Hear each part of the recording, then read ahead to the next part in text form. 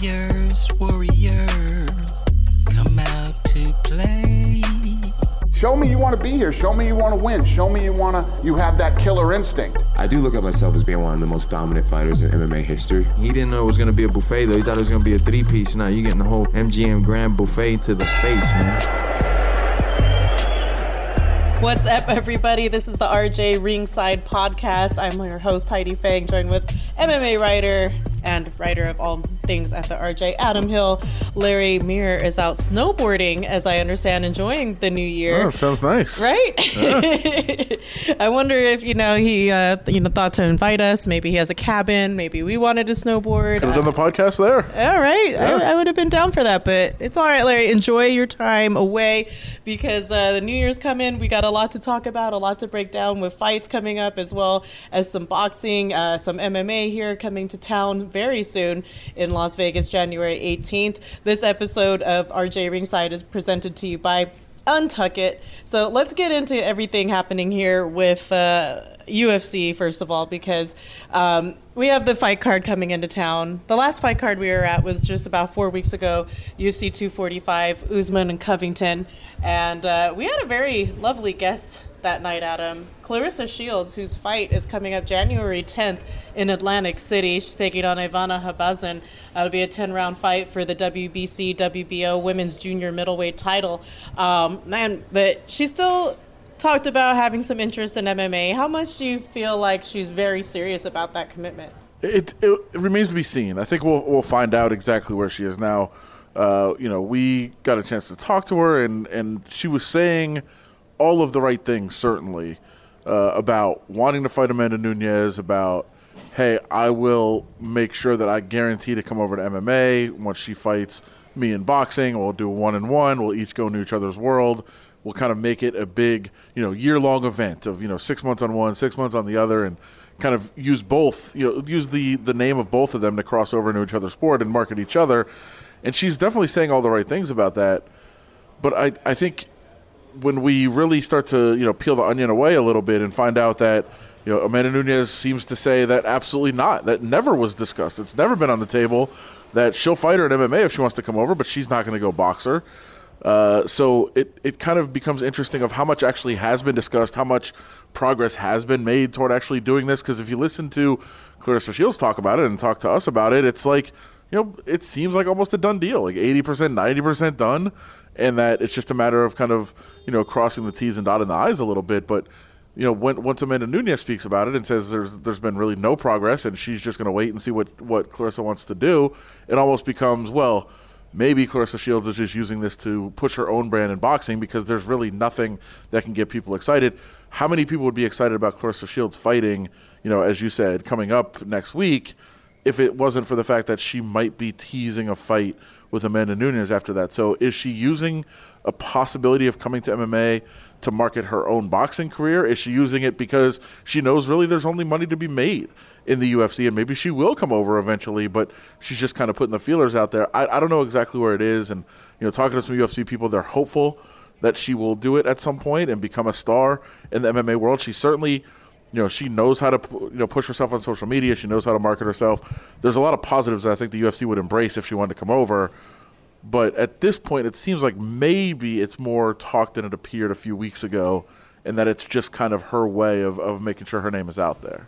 If she did do that deliberately, that's pretty genius marketing there to give her name out, because I, for one, would be looking for this fight, whereas normally it might be like, okay, if I can catch it, if there's time, maybe I'll. But if I thought, okay, she might be the next person who fights Amanda Nunes, yeah, I'm definitely looking it up. So it's pretty smart to be a part and built into that machine, that cog that we call the media. People don't really care about women's boxing. They do care right now a little bit, at least, about women's MMA. So why not put your name out there in the MMA circles to promote your own boxing fight? It seems like a pretty good strategy, and maybe that's what she's doing. And maybe at some point she says, hey, this is not enough. I'm using my name to market myself out in these other circles. It's still not bringing enough of an audience.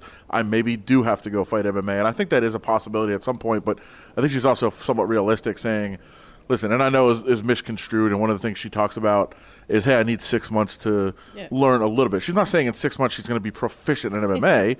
She's saying, I need to get some basics, at least some basics, in the mixed martial arts world before I even think about stepping into a cage. So I think those comments were misconstrued a little bit, but it's definitely it's good for Amanda Nunes too to have another potential rival out there, somebody else talking about her and calling her out.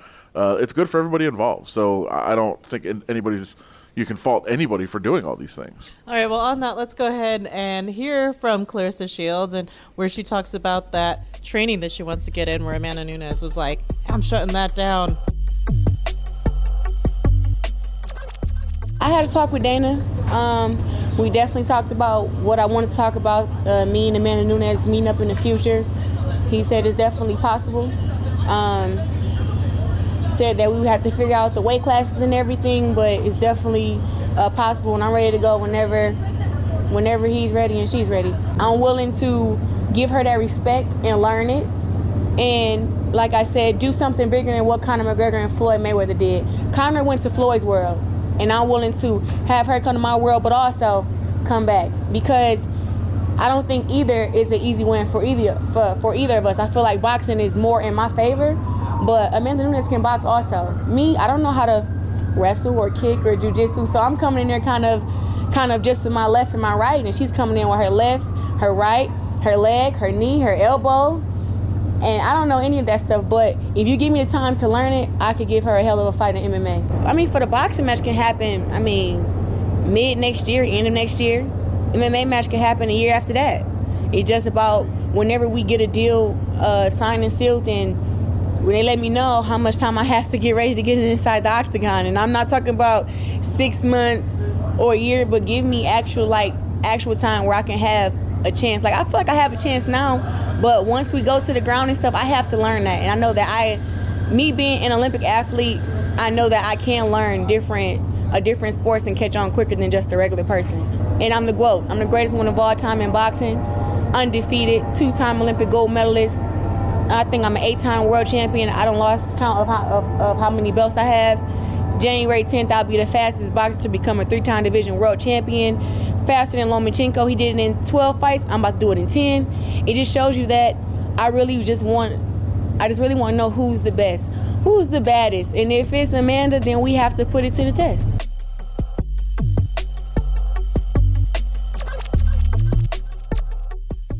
All right, so coming up this year, Claressa Shields may be or may not be in the MMA cage, but MMA has been rolling lately. It's kind of been a dead little period here in MMA, which has been somewhat refreshing, but we have seen a few fights, particularly one that stood out in the past here was Fedor knocking out Rampage in the first round of the Bellator. So, man, I can't believe, well, first of all, that either of these two guys are still fighting, and two, that Rampage is either that done or he just didn't feel like fighting because maybe he had too many burritos in Mexico. Yeah, I don't know how he feels about fighting. I know he doesn't care about training, or he didn't. He looked like a different person. I mean, yeah. he came in, and I think, everybody kind of knew he was coming in big, and it's a heavyweight fight, so he can be a little bigger, but he didn't look recognizable. And I think the first thing that kind of struck you when you saw the weigh-in, and he's right at 265. That means he must have cut to get there. I don't think he just perfectly timed himself to be at 265. He had to cut to get to 265, and he looked like it. I mean, I think fight night he was probably way bigger than that. Yeah. It's not a good sign. I think right away you'd look at that and say, okay, this is a guy who does not really have his heart in training right now. Now, after he suffers that knockout, and it was, not a great performance, certainly by any stretch, I don't think Fedor can take away some great pride of beating Rampage so early, or whatever that person was who was representing Rampage. The show of what used to be Rampage's spirit. Yeah, I don't think Fedor is going to look at that as some great win, but Fedor's at that stage in his career too where he doesn't care. He's just making money and stacking up wins, and I guess legacy, if you use it in a very loose sense of, down the road 30 years from now can say he beat Rampage Jackson, a former UFC champion, but I think everybody that saw the fight or knows about the fight will know that was not actually Rampage Jackson in there. And now Rampage has declared afterwards, hey, listen, if I'm going to continue fighting, I'm going to need to take it more seriously. I'm going to, drop a bunch of weight. I want fans to go along with me. And I think that was more of him taking a shot at fans that are calling him fat, saying, oh, if I'm going to lose the weight, you're going to, you guys need to also. So he's making something out of this, I suppose.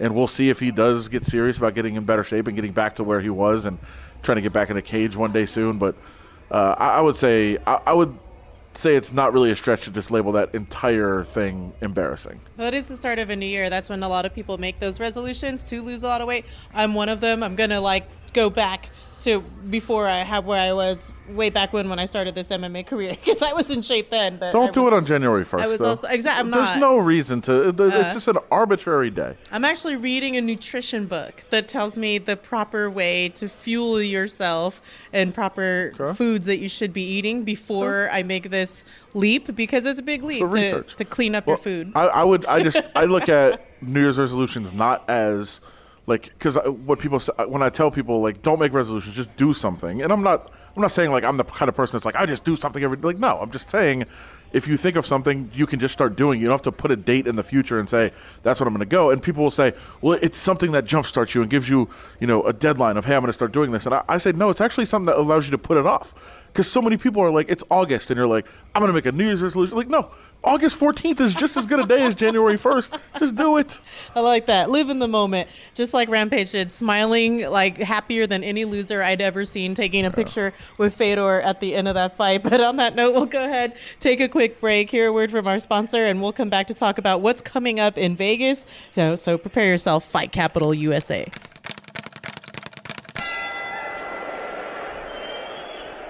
Ever see an untucked button down? They look bad. Why? Because they weren't meant to be worn that way. Thankfully, there's Untuck It, the original button-down shirt actually designed to be worn untucked. No matter your size or shape, Untuck It shirts always fall at the perfect untucked length. My guys always had issues finding the right shirt, the right fit, things that just don't fall the way that they're supposed to and don't look right. Untuck It has solved that problem for him. With more than 50 plus fit combinations, Untuck It shirts look great on tall, short, slim, and athletic guys of all ages. You can find your favorite Untuck It style online or check out one of their 80 brick and mortar stores. Choose from styles like wrinkle-free button-downs, super soft flannels, outerwear, and more. With Untuck It, your shirts will never look baggy, bulgy, too long, or too big again. And their website is so easy to use. They even have a whole page devoted to helping you find your fit. So whether you're shopping for the perfect gift or just trying to craft a smart, relaxed style of your own, Untuck It is the way to go. Visit untuckit.com and use code BLUE for 20% off at checkout. That's UNTUCKIT.com and promo code BLUE for 20% off.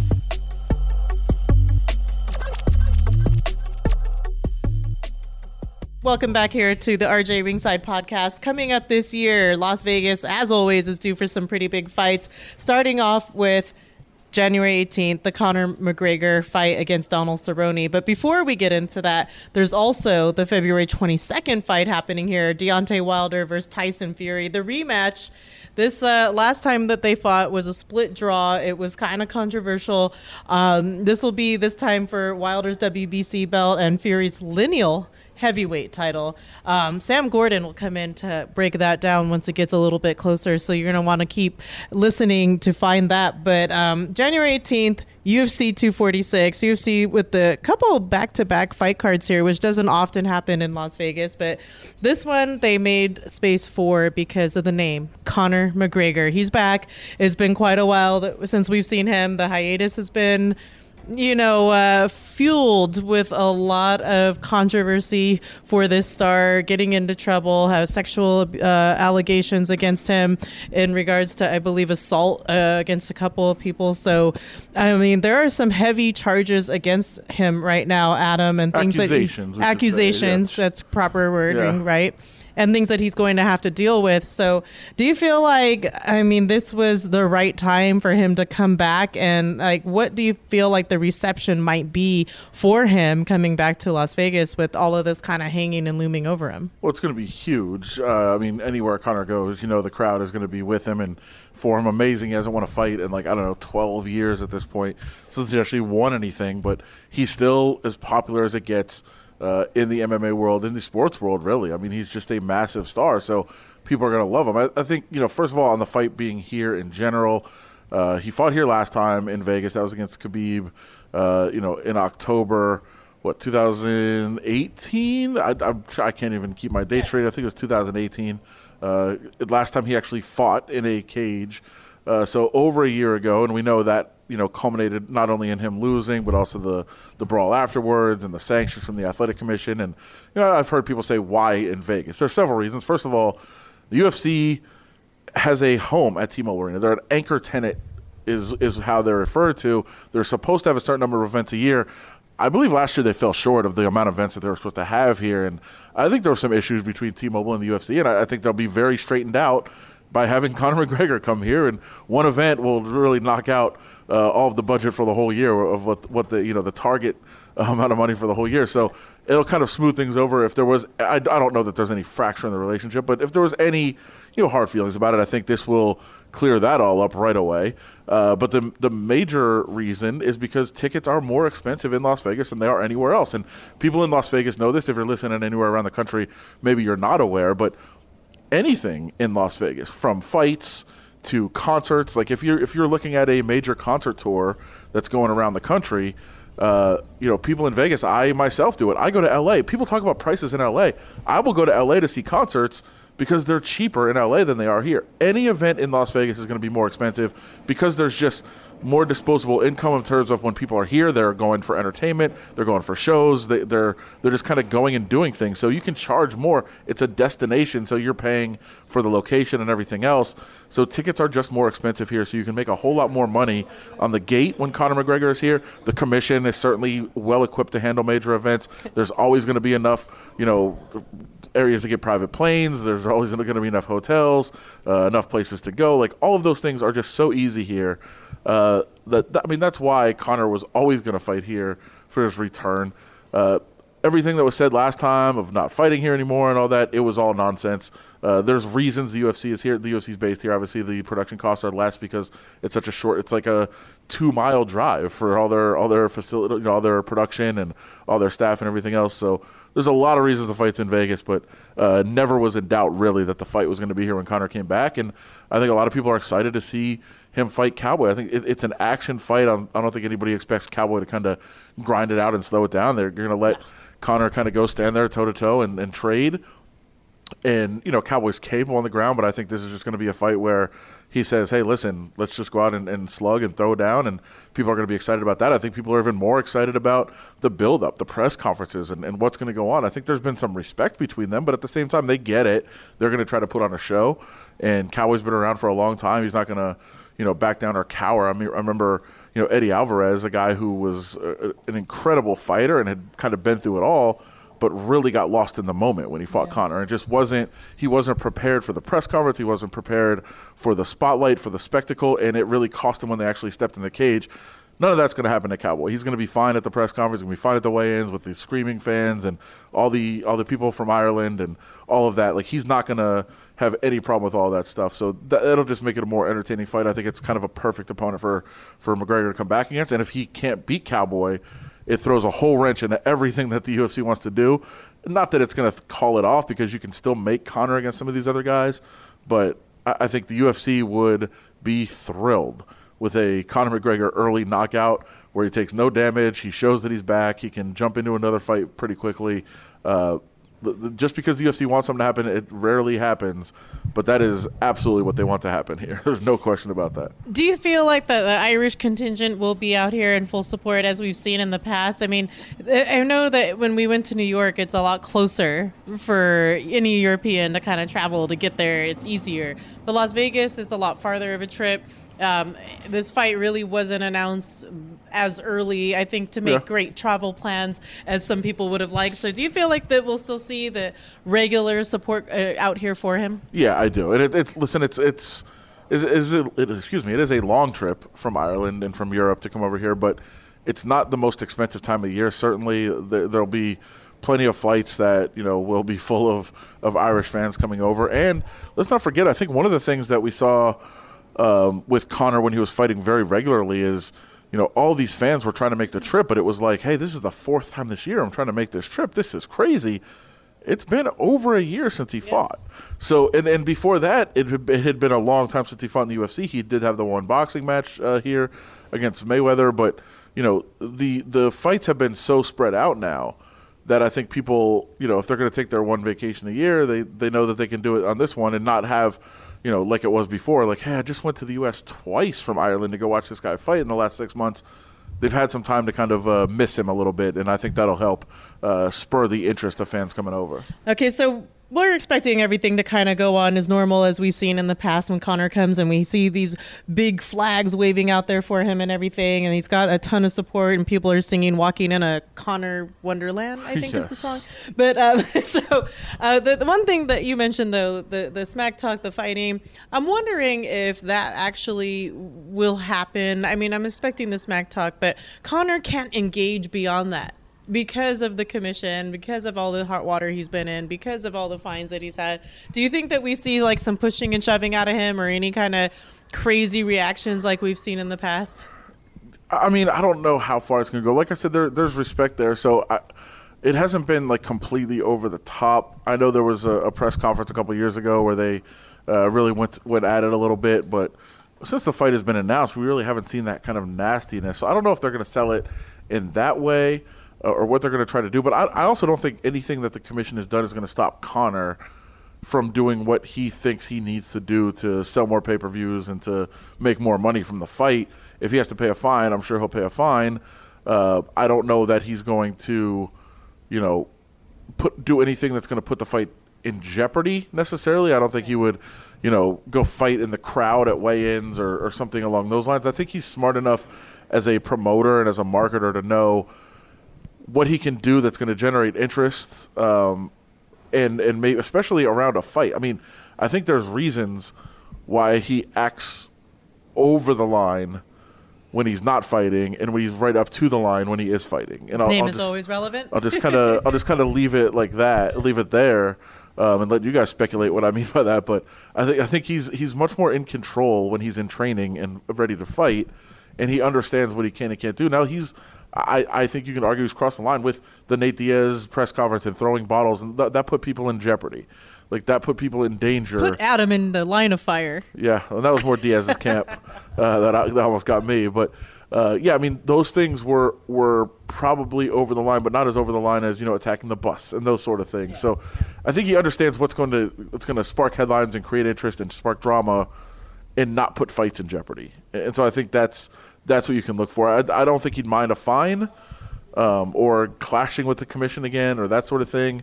But there's a difference between that and doing something that's going to have the fight potentially get canceled, and I don't think he's going to go that far. Fine line between selling tickets and complete chaos. Yeah. I got it. True. All right, so we will be out at the events happening during Fight Week, happening January 18th at the T-Mobile here in Las Vegas. You can keep up with all of our coverage with at Larry Meir, at Heidi Fang, and at Adam Hill LVRJ. Guys, we will come back with podcasts during Fight Week as well, so keep it tuned right here wherever you are listening. Hit that subscribe button, and don't forget to follow us on social media as well. So for Adam, thank you so much, guys. We'll be back. Warriors.